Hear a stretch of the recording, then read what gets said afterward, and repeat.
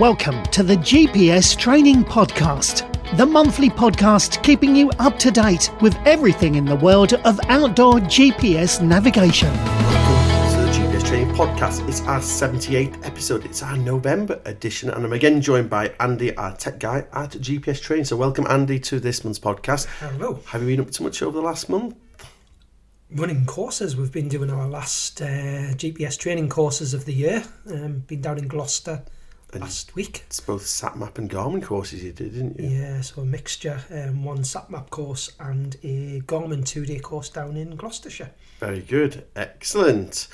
Good. So in this month's GPS Training Podcast, we have another update on SatMap. So SatMap have now officially announced what is going on, so we're going to discuss that at a little bit further length. As we also go into the darker nights, we're going to look at what we should be looking at for when you're looking at a head torch. And with Garmin in the last month hitting 10,000 InReach SOS incidents, we look how these have all been broken down. And then finally, we have Andy's top tips. So without further ado, let's get on with this month's GPS Training Podcast. So, SatMap, after we told the world back in August on our podcast about what was going on at SatMap, many of you kindly took up the offer of buying the accessories we had on the shelf. Also, we mentioned a couple of times in our podcast. But again, SatMap, in their wisdom, just managed to tell everybody in the last few weeks what is going on with them, and we had a lot of people ringing up after hearing this news. So we thought we'll just quickly go over what we know about SatMap. And yeah, we'll keep you all updated. So first of all, Andy, SatMap GPS units. People don't know what SatMap GPS units are. What are they? And what were the main benefits of this British-made GPS unit? Yes, SatMap started around, I think it was approximately 15 years ago, and they were the first company to put a handheld GPS device with Ordnance Survey maps. So this is for Great Britain. So I know they launched at an outdoor show showcasing it was the SatMap Active 10 going back probably about 15 years ago. Or that's when the development started, so it might have been a bit not quite as far back. But they launched a unit with Ordnance Survey maps, purely push button unit. And then a number of years later, they brought out the SatMap Active 12, still using the Ordnance Survey maps as the main. That was their main sales, by having a higher resolution Ordnance Survey map. Other manufacturers sort of caught onto this, and Garmin and other manufacturers at the time started also producing Ordnance Survey maps. But where we think they excelled was the maps. As soon as you got onto the SatMap Active 12, they became high resolution rather than raster maps. And then the latter unit that came out, was it about 4 years ago, 5 years ago? Even longer, I think 5 years. It was the Active 20, so they brought out a unit that was both touchscreen and push button. There's some nice new features, but again, using the high resolution map. So I think what customers really liked was that the Ordnance Survey maps, especially when using the 1 to 25 more detailed Explorer maps, as you zoomed in really close, they stayed nice and sharp and crisp because of that higher resolution image that you had.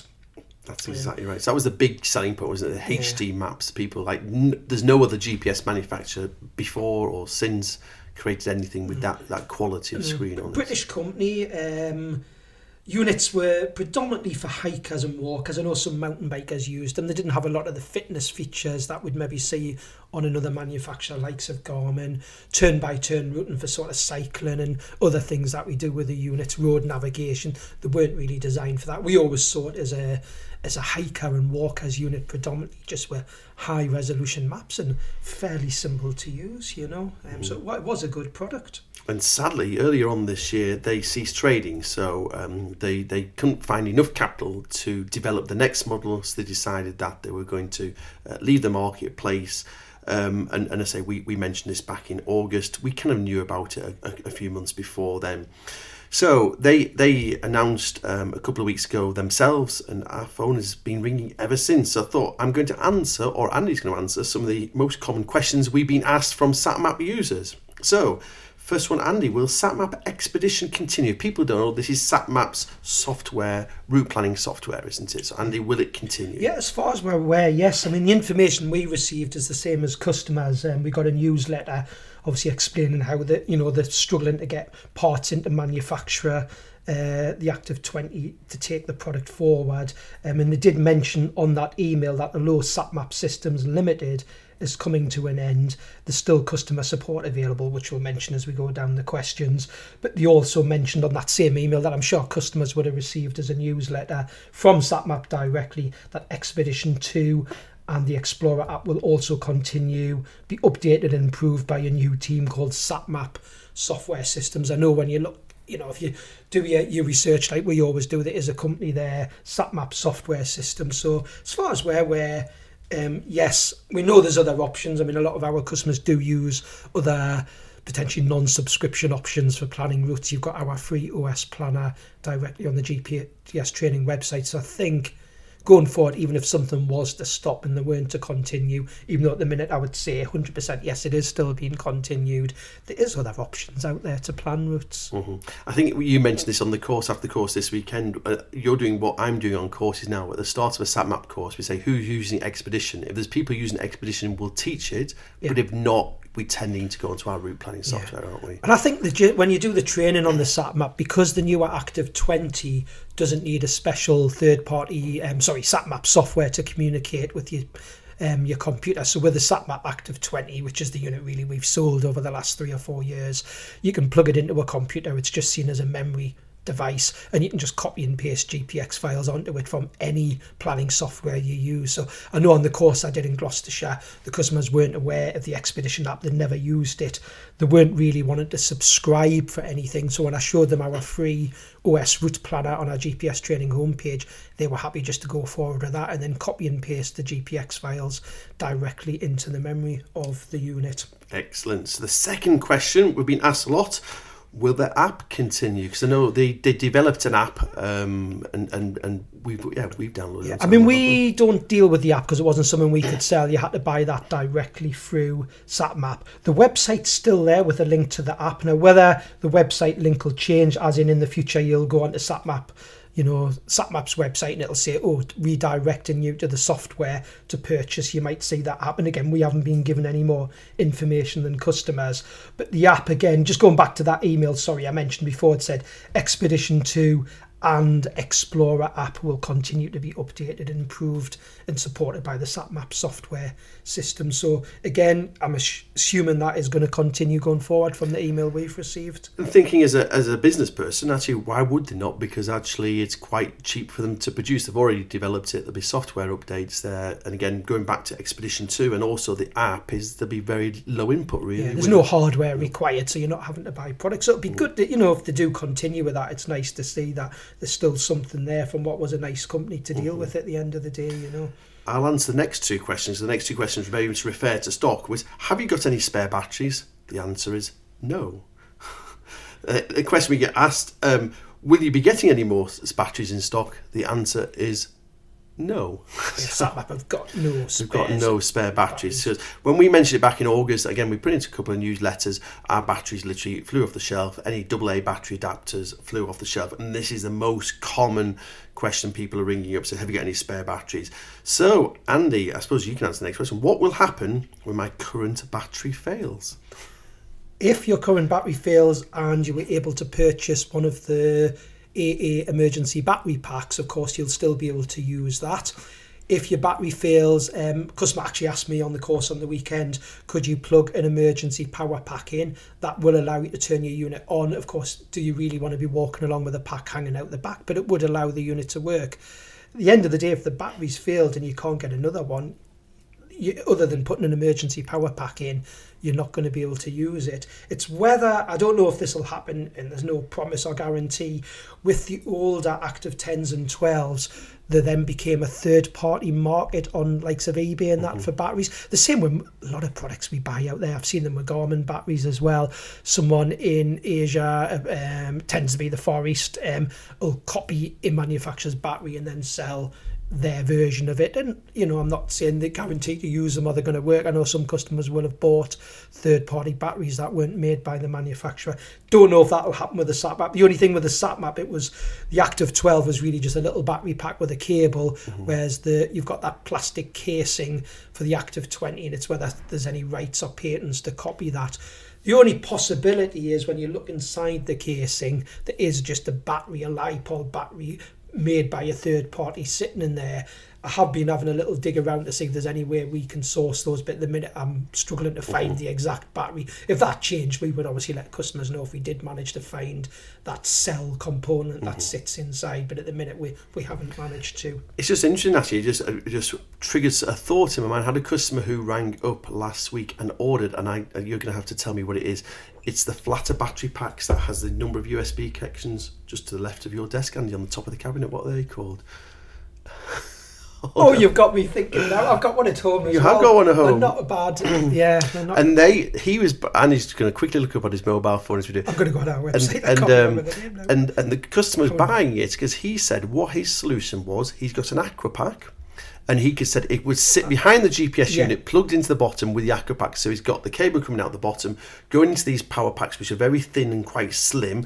That sits behind the GPS unit, puts it all in an Aqua Pack, and that solves the problem. It is. Yeah, that's so. And I kind of thought, oh, that's a good option. Yeah, because I know the ones we're talking about. It's the BioLite ones. I was trying to think that BioLite. That was it. The yellow and grey ones. They haven't got the same IP rating as, say, like the Gold Zero ones, but they're good. I mean, they've got a great power output. The bigger ones, and they are quite slim. I mean, I use one at home, so yeah, that's not a bad idea. And in a big Aqua Pack sack, I know it's not ideal, but at least it keeps your unit going. Exactly right. And that was his. I think he was going to use his battery when it did go flat. That was his solution to do it. And again, so if you get a BioLite power pack, you can also keep your mobile phone going and other such things as well. I think if it was me, if I saw on eBay or anywhere any of those AA emergency battery packs that I know we haven't got now, I would jump and get one. You know.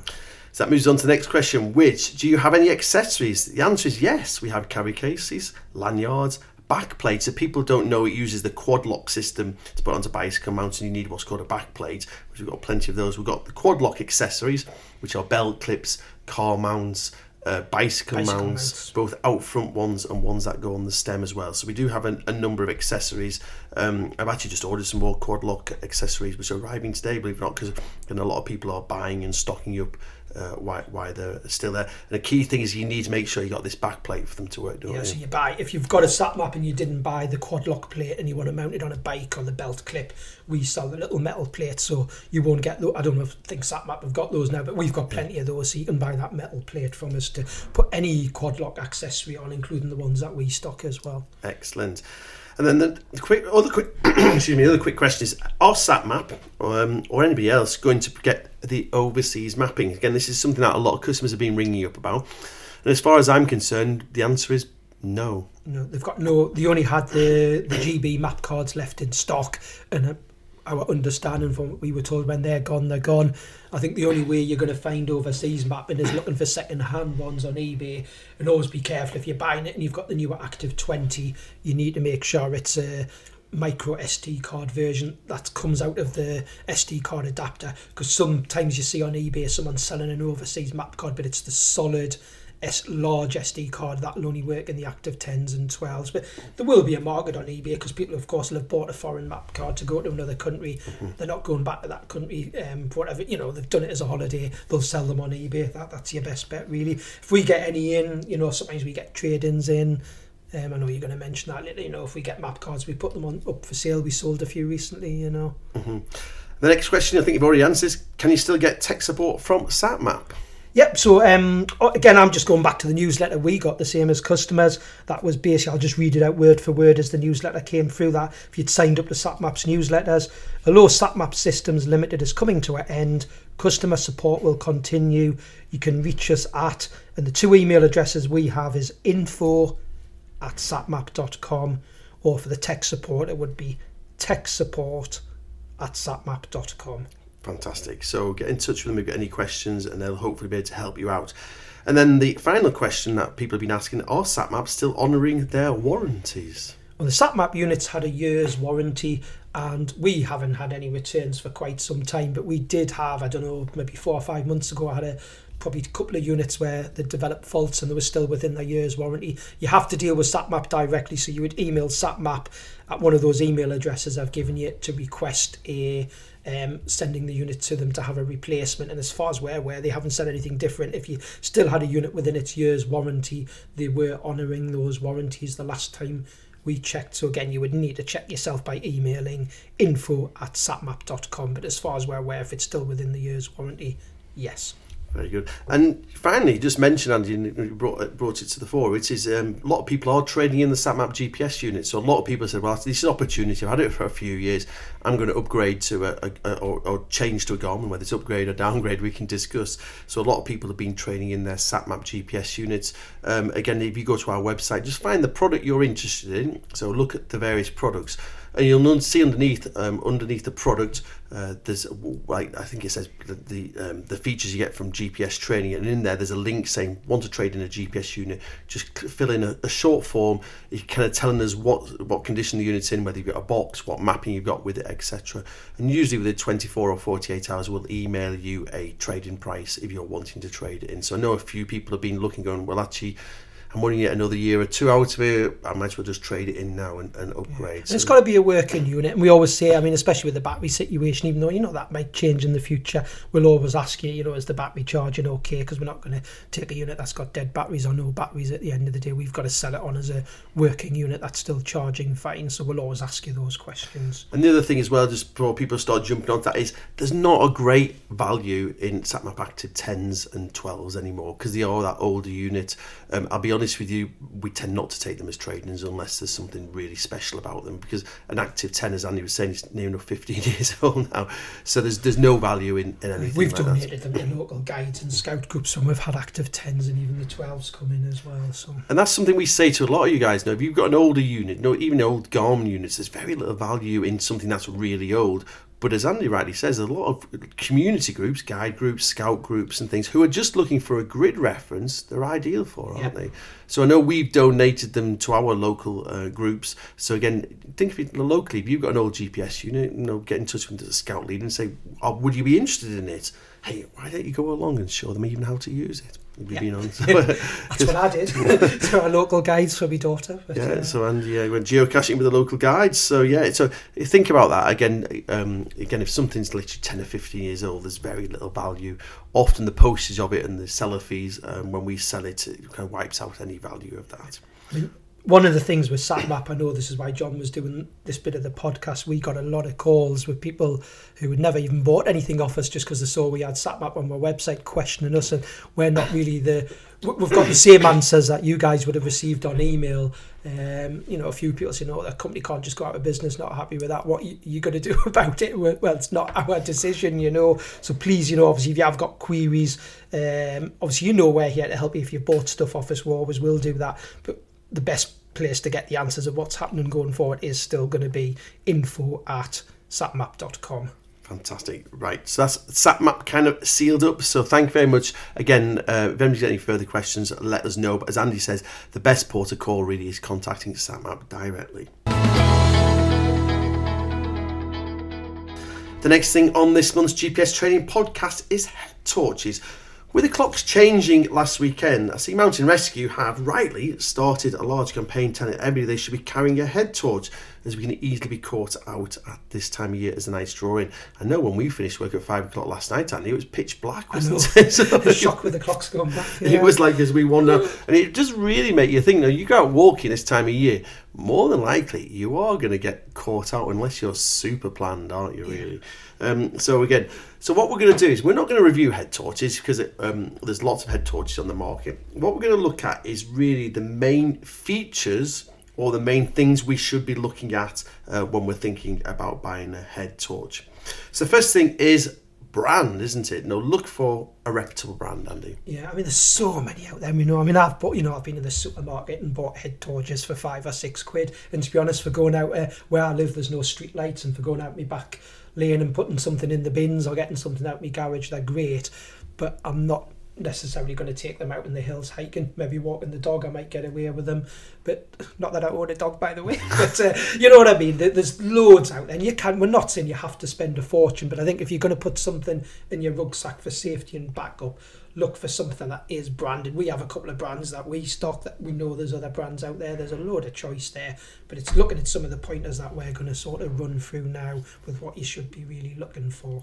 Good quality choice. I'm going to tell you a funny story here, Andy. I don't think you know this. Was I think the week before, you do know, the week before last, we were looking after a friend's house. Catherine, who does our books, lives in the middle of nowhere as a farmer, and they went away on holiday, so we looked after their house for them when they're away. And as in many places in Northumberland, they're not on mains electricity. They're in the middle of nowhere. They run off generators. And one night, everything just went black. I went, okay, right, we need to find a torch now and head out to the house to find this generator. So I stumbled into her kitchen, and there on the side was some torches she'd bought for her kids for Christmas off ourselves at GPS Trading. Yeah. So there was a fine, good old quality head torch. I could put it on my head, confidently go out, find the generator, find out it actually run out of diesel, and then transfer everything onto a backup generator. So it's quite funny. We're quite impressed when I came back into the house, half an hour later, and my wife said, I'm impressed with Catherine. She bought the kids some head torches. We live where I live. There's no street lights, and if all your neighbours have got lights turned off, certainly later in the evening, I've got head torches to hand all the time. Mm-hmm. So the first thing we're looking at brand, good quality brand. There's lots available, and as Andy says, if you think about going out into the hills, you really take it serious and get something that's a reputable brand, isn't it? Lumens. So lumens is the way we measure how bright a head torch is, isn't it? Yeah, so the higher number of lumens, the brighter the torch is. Because sometimes you've got to think it's not always about people seeing you, it's you being able to see. It's a twofold thing. If you want people just to see you, you don't necessarily need mega bright lumens, but if you want to see in the distance, brighter is potentially better. I've just used this as a guideline. If I was just wanting people to see me and it's more for being seen, a head torch that, potentially 100 lumens, 200 lumens, something like that. I know you can get them slightly lower, but that's you being seen. But I think as soon as you start going into the hills and it's you wanting to see uneven ground and something ahead of you, you want to be looking at the 300 lumen and higher. We've got to think, I know we're going to talk as we go further down about battery life, so that comes into play a little bit when you look at the lumen level. But when you look at these torches, some of the cheap ones I've bought, you look at them and I think actually they probably only are about 50 lumens. So putting the bin out just about get away with it. I can see a few metres ahead, and someone would be able to see me fine, but it's not going to help me navigate. So you're looking at that higher number, and I would say you want to start at sort of 300 lumens for going in the hills. But then that nicely ties into the next thing, which is battery life, is because the brighter the head torch is, the poorer your battery life is going to be, isn't it, really? Yeah, so different options of batteries. So a lot of units will take, it seems to tend to be AAA batteries with a head torch. So you'll have ones with AAA batteries. You do get rechargeable ones. We stock rechargeable ones, but then you've got to make sure it's recharged. Do you buy a second battery to keep two batteries charged?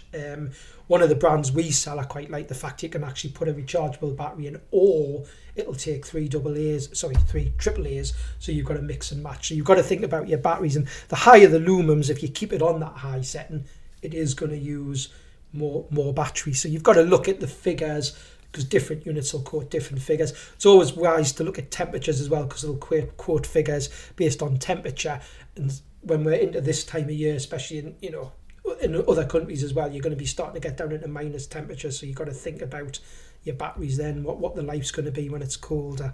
Yeah, because that's a thing we have to consider with anything, don't we, really? The colder it is, it just destroys battery life, doesn't it? Or it makes it a lot poorer anyway, doesn't it? Yeah.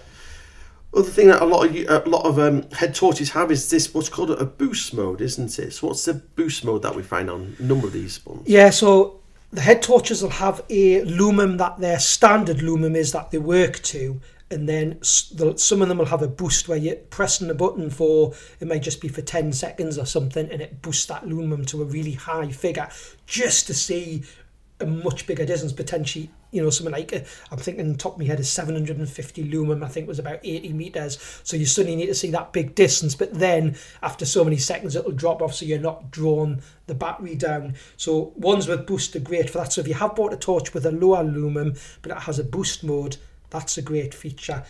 While we're talking about the boost mode, and we've just talked about batteries, I think one of the important things for me is looking at a torch that has that lumen that you want for your hiking. You know, I talked about 300 lumens, but has options to turn it down, you know, where you have various settings, because there is going to be that time where you think, well, actually, I'm on a steady bit of ground here, it's flat, and by it could be, you know, you've come off the beaten track a bit and you're more on a bridle way that hasn't got all the bumps and humps of off-road, and you just want to see a little bit ahead and you don't need that 50 metres ahead, so something that you can turn down so you're just looking directly in front of you to save that battery. And then you've got the option, either the ones with a boost or an option, a variable setting that allows you to adjust, I think is important, you know. And the thing, as you rightly say, is that variable section is what we're looking for, isn't it? Because actually it varies according to how much moon there is out that night, how dark it actually is. So I was just thinking there when I did one of my walks down the Northumberland coast in this time of year, you know, on the beach it was quite bright, and therefore you just had the head torch on the lowest settings just to see what was immediately in front of you. But that boost was absolutely stunning, because you could literally boost it, look towards the sand dunes, because you were looking for the gaps where you were coming off the beach, if that makes sense, and you were down where the water is, you're looking 100 or 150 yards, and that boost was amazing. So when I did the Montane Spine Challenger in June, I mean, it's a lighter time of year, but you're going right the way through the night. And I know it was about 2 o'clock in the morning, I think, and I was thinking, oh, it's pretty dark, head torch on, and then actually wait there, it's not as dark as I thought it was, because it was a lovely full moon, and I still wanted the head torch on, and more so people could see me coming, you know, other people taking part in the event, and I think I had it down to about the 50 lumen setting, so it wasn't using a lot of battery, but I didn't really need it, the full beam, because of the moonlight. But again, you know, we were talking about navigation, having this torch with the 300 lumens. It's not always about you're walking and hiking. It's when you suddenly, something happens and you need to get something out of your rucksack. Forgetting about that. That's what I tended to use mine a lot for. Right, I want some food out now. I'm doing this nighttime walk. You didn't need it on mega bright to just shine down to look into your rucksack to get something out, you know. Excellent. And then weight is also very significant as well. Again, it's not that big a factor. You can put it on for an hour at the end of the day when it goes dark from 5 till 6 o'clock or something like that. But if you're wearing it all night, weight is important. I mean, there's some very, very lightweight torches out there, but often they'll be ones with a smaller lumen because they've got a smaller bulb. I tend to look at most of the ones I've worn have been around about the 100 grams, 120 grams, which is pretty comfortable, to be honest. You know, I'm going to mention something when we go into some features at the end where you can save a bit of weight on your head. But yeah, I mean, if you're looking at some of the brands and you see one that's 200 grams, you'd be thinking, that's a bit heavy. You want something, I know everyone's different personally, but I'd be looking around the sort of 120 grams roughly, you know. That's a decent weight, you know, not too heavy. I think the next thing kind of relates really more to just the cheaper head torch, really, is how waterproof is that head torch. It is on your head. Your head's going to be getting wet if it's a wet, horrible day. I think most, I'm going to say professional head torches or good quality ones will be 100% waterproof. They'll have an IP rating. It's interesting, some of the torches I've seen, they haven't got as high a rating as I thought, but I've not had any issues with any, well, you know, the ones we sell certainly. And I think what you'll find is a cheaper torch, like my £6 Sainsbury's Energizer torch, has no variable settings, and there probably isn't even an IP rating, which anyone doesn't know, IP stands for Ingress Protection Rating, so anything that's used outdoors where it's potentially going to be in all weathers has a rating. The higher the numbers means you've got a higher waterproof rating. So I know sort of the models we sell tend to be something like an IPX4, 5 being the better one over the 4 because it's, you know, rained on no problem. I know you can potentially look and think, well, you know, it's not going to be something that's going to be submerged in water, and I've never had an issue with any of the ones that we do in heavy rainfall, to be honest. But look for something that has got at least an IP rating. Yeah, brilliant. And then some of them have other little features on them as well, don't they? Yeah, features are like, I suppose there's a few features, and we're going to go on to that when we talk about a couple that we recommend, but I've got a head torch that's got a red LED that flashes on the back.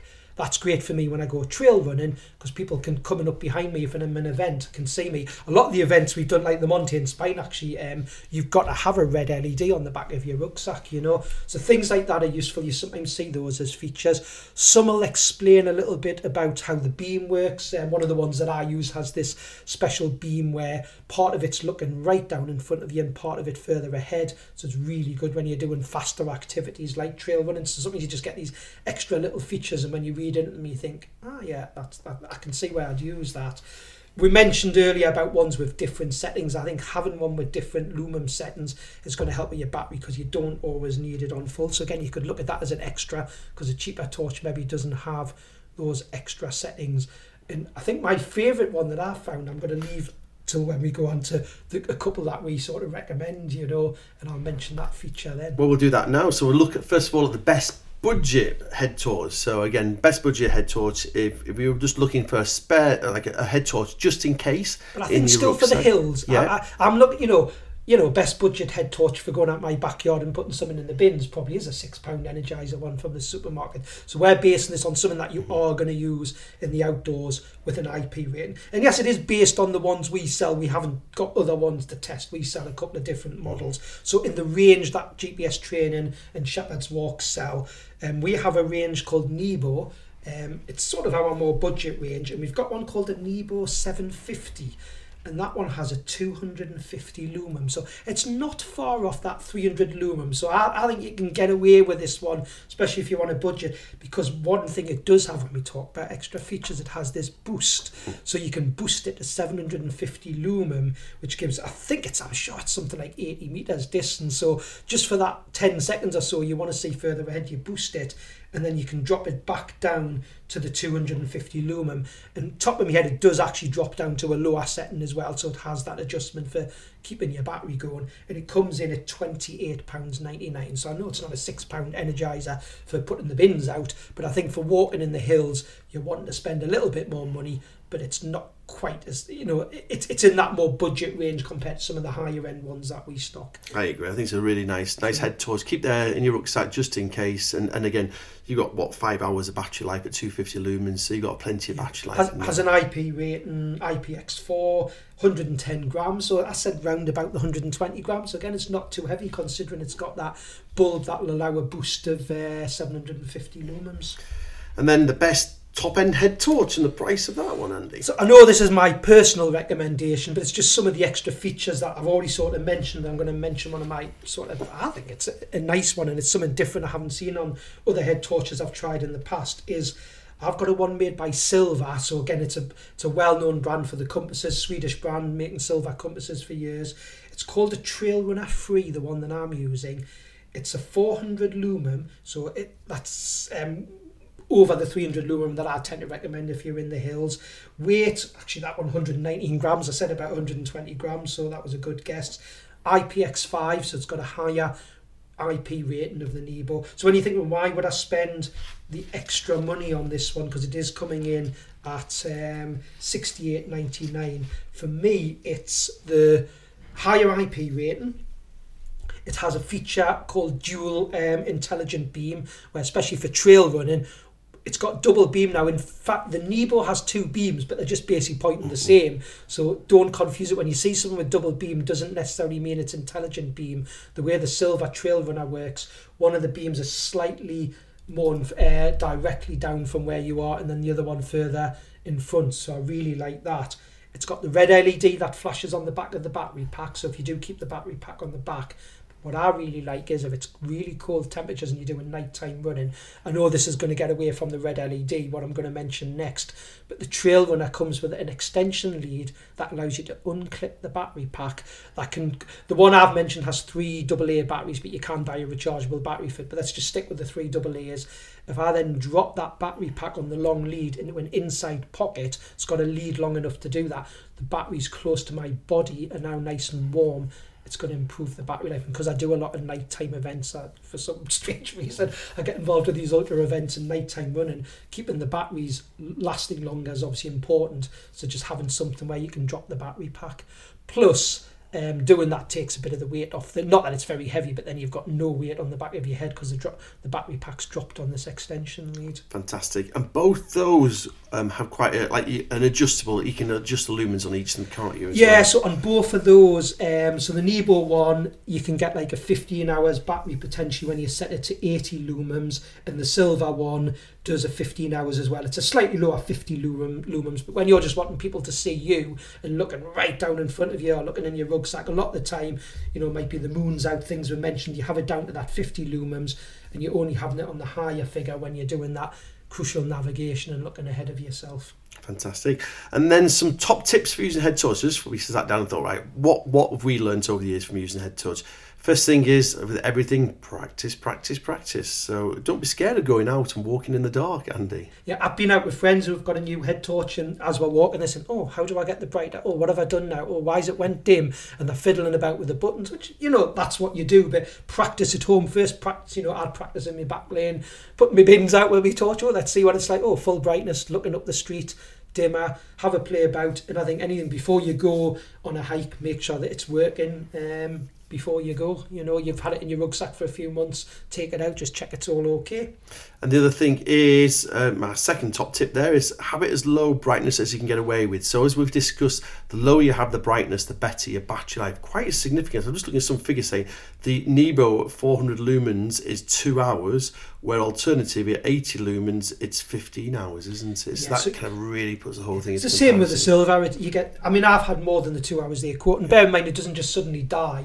I can't remember on the Nebo top of my head, but with the silver on the boxes they quote a figure where it's 20 hours and like really long. It's basically saying it will still be giving out light, it's just not nowhere near the full lumen. So I've never had mine just last the minimum, but that is an important thing. You don't, you get the torch, put it on full brightness. Oh, it's lovely, I can see miles ahead. Do you always need it on full brightness? And knock it down. If you get familiar with it before you go, you can practice with the button so you know what you need to do when you need to get it back on to full exactly brightness. What you were saying, if you're kind of going through somewhere that's awkward underfoot, have it on a brighter setting. If it's good underfoot, just bring it down and have it as dim as possible to keep that battery there. And that kind of moves on quite nicely, which is carry your spare batteries or even a head torch with you. Some of the events I've done, they've actually recommended you take 2 head torches, and I suppose in case something does happen on your foot, you stumble, you crack the glass, you break it. If you are doing serious events or any events really, it's not a bad thing to have 2 torches, have a spare one. But the most important one's got to be batteries. Check what batteries it takes. Check your batteries before you go. Put a spare set of batteries in. If it's one with a rechargeable battery, do you buy a second rechargeable?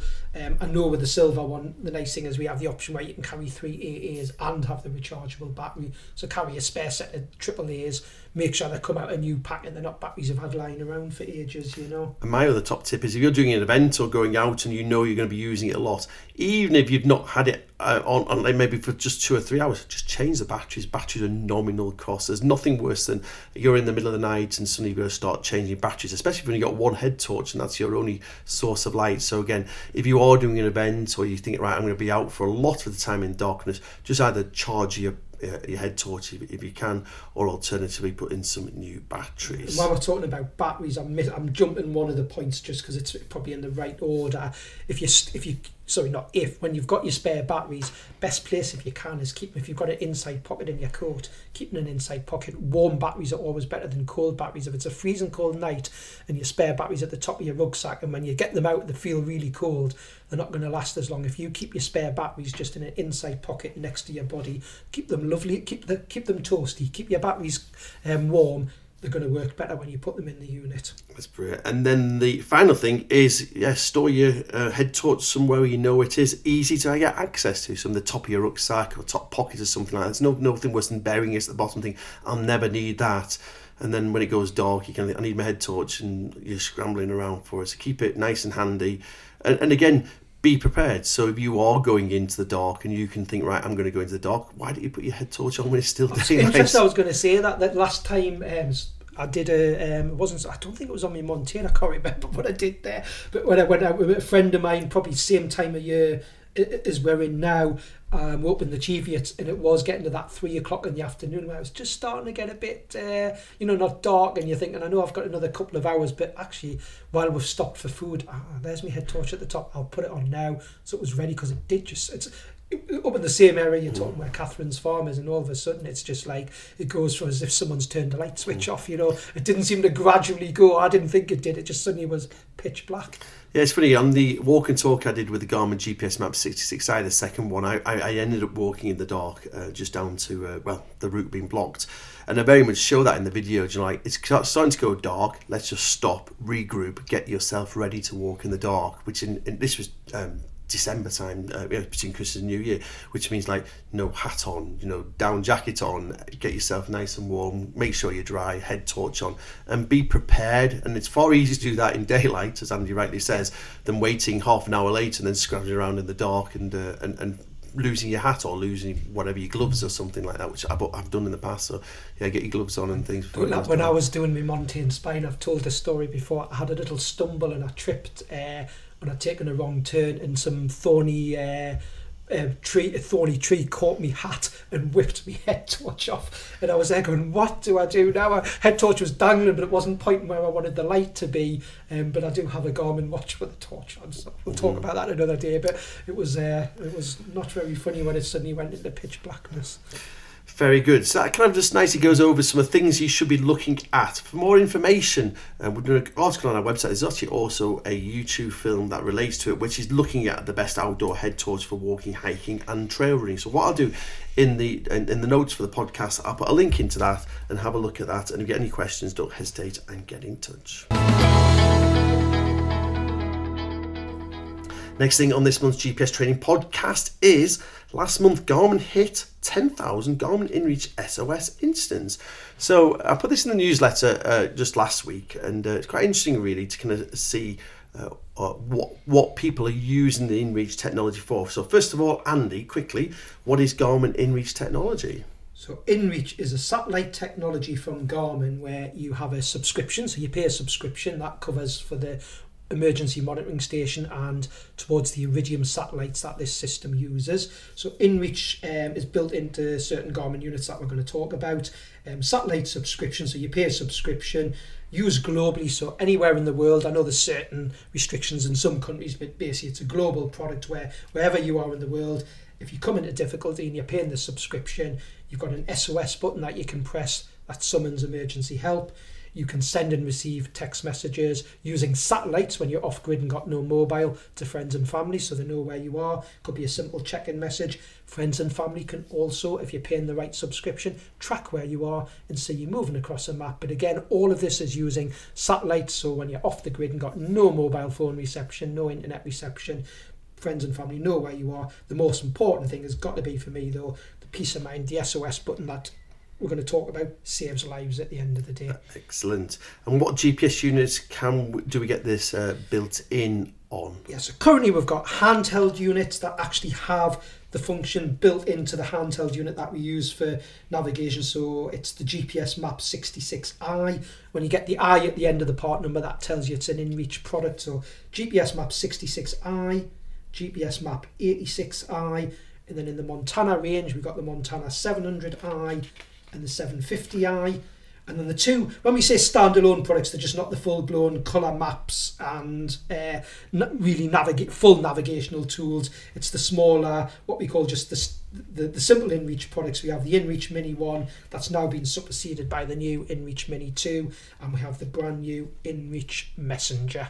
So that's the current products that we've got. Excellent. There is older products on the market from when Garmin took over. It was DeLorme that originally did InReach. So some customers might have a Garmin product that was sort of in that period when they were taking over DeLorme. So there is a few older products, but they're the current products at the moment. Excellent. So what Garmin did last month, they released the figures of what people are using this for. So the first one, they said, what are people doing? What activity are they doing when they trigger the SOS?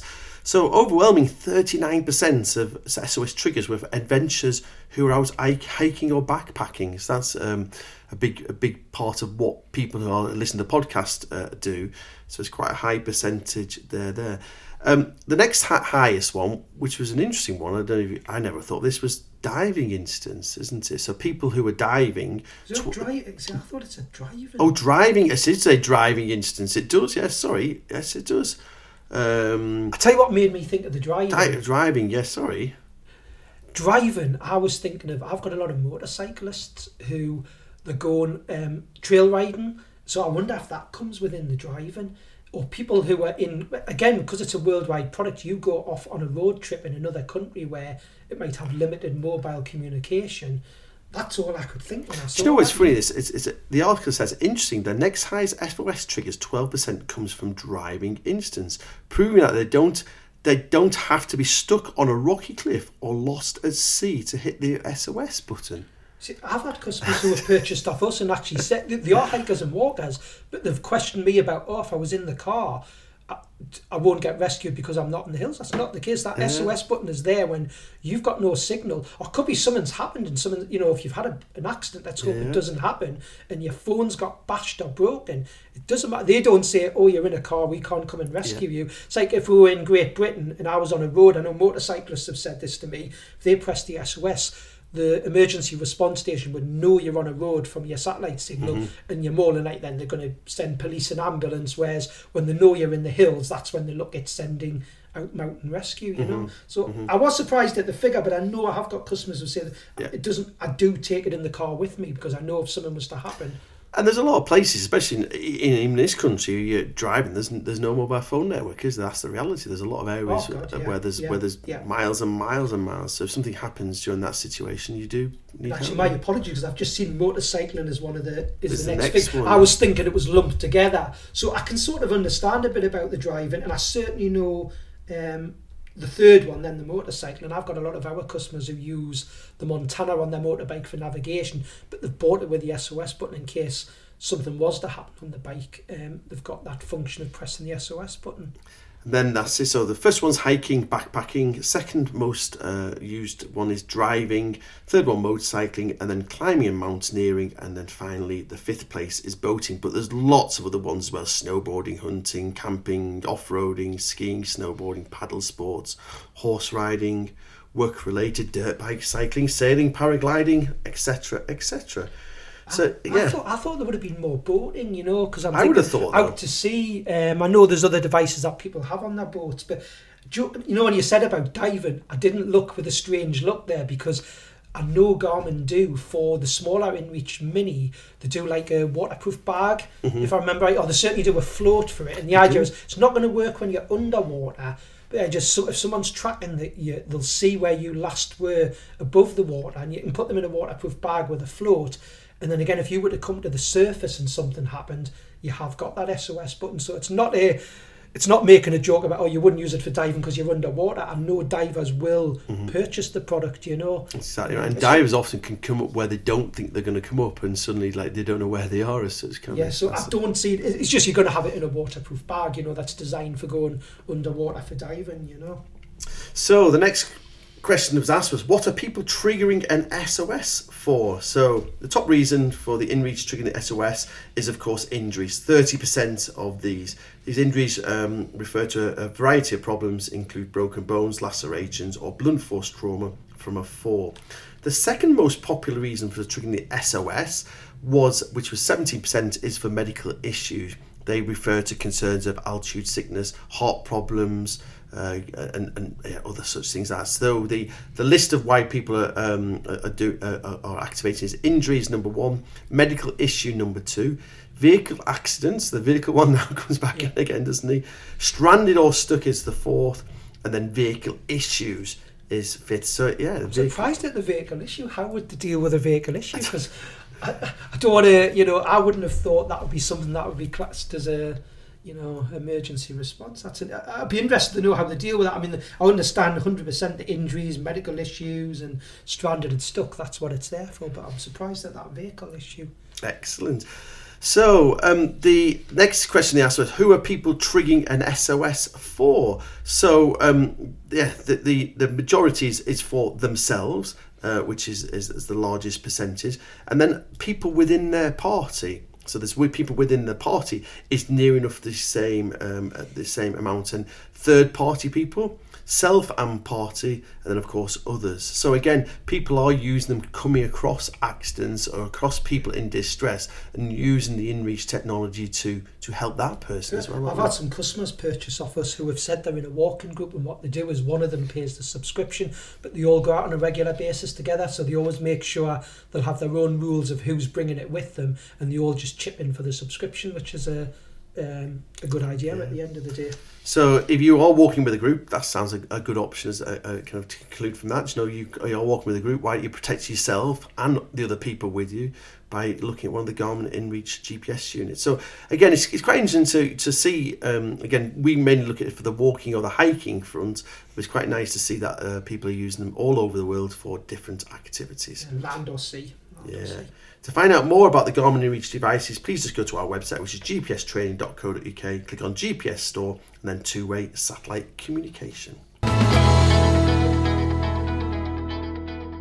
The next thing on this month's GPS Training podcast is Andy's Top Tips. So, Andy's Top Tips, you've got two, a Fenix and an InReach top tip have you this month, Andy? I have, yes. So, something that I've got a lot of friends who have got Fenix watches, and the biggest question I get asked when we're out walking with my Fenixes is the press the back button when they're not interested in recording a lap, especially when you're hiking or walking. So if you don't know, when you've got a Fenix watch, so I'm using the Fenix 7 range, the same would be on the Fenix 6, you'll be able to do this.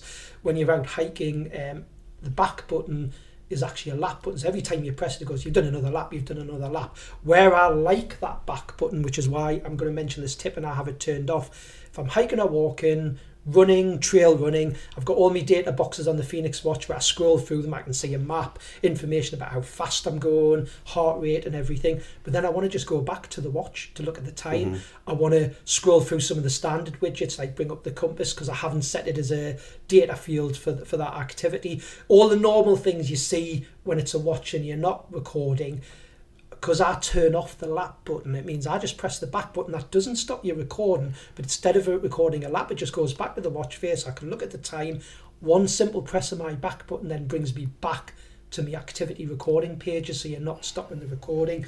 So I like having it turned off because I get so many of my friends go, I'm sick of accidentally pressing that back button. I thought it would take me back out to look at something. So on a Fenix watch, and I'm pretty sure this will work on your Instinct as well, I go into whatever activity I'm doing. So say it was hike, I use the top right hand button, one press, and then I scroll down until I see the activity I want to turn off the lap button for. I don't then go into that activity, I just leave that as the main one in the centre of the screen, and then you hold the middle left menu button in and you get the option of, so say you want hike, it would be hike settings or run settings, and when you select that and then scroll down, one of the options is lap key, which is normally on as default.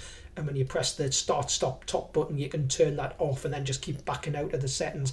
And then basically when you're doing an activity, let's just say trail running is one of my popular ones, I start the recording, and then any time I press my back button, instead of doing a lap, it takes me to the watch face. Oh yeah, that's the time. I can then look at some of the other screens you'd normally see from the watch face, and then when I want to go back to the activity pages, I just touch the back button again. Brilliant. It's a really good top tip. Again, it does make a big difference because otherwise you have to start getting your mobile phone out and things to find out what time it is because you can't find the time and you want to. I know you can set that up as a data field, but I don't need to bother because I just get it out. With my eyesight, I like to see a big watch face, so it's just simple. Fantastic. The next top tip is for InReach messengers. Yeah, I've had some of the customers who have bought our first stock of InReach messengers have come back to me and said they've noticed that on the InReach messenger, so this is the new little square box messenger, it only has a small LCD screen, so it's not really sold necessarily for navigation, but it does have a feature where it'll record where you are every 10 minutes, and then at any time you can say do a basic track back, and you get a little pointer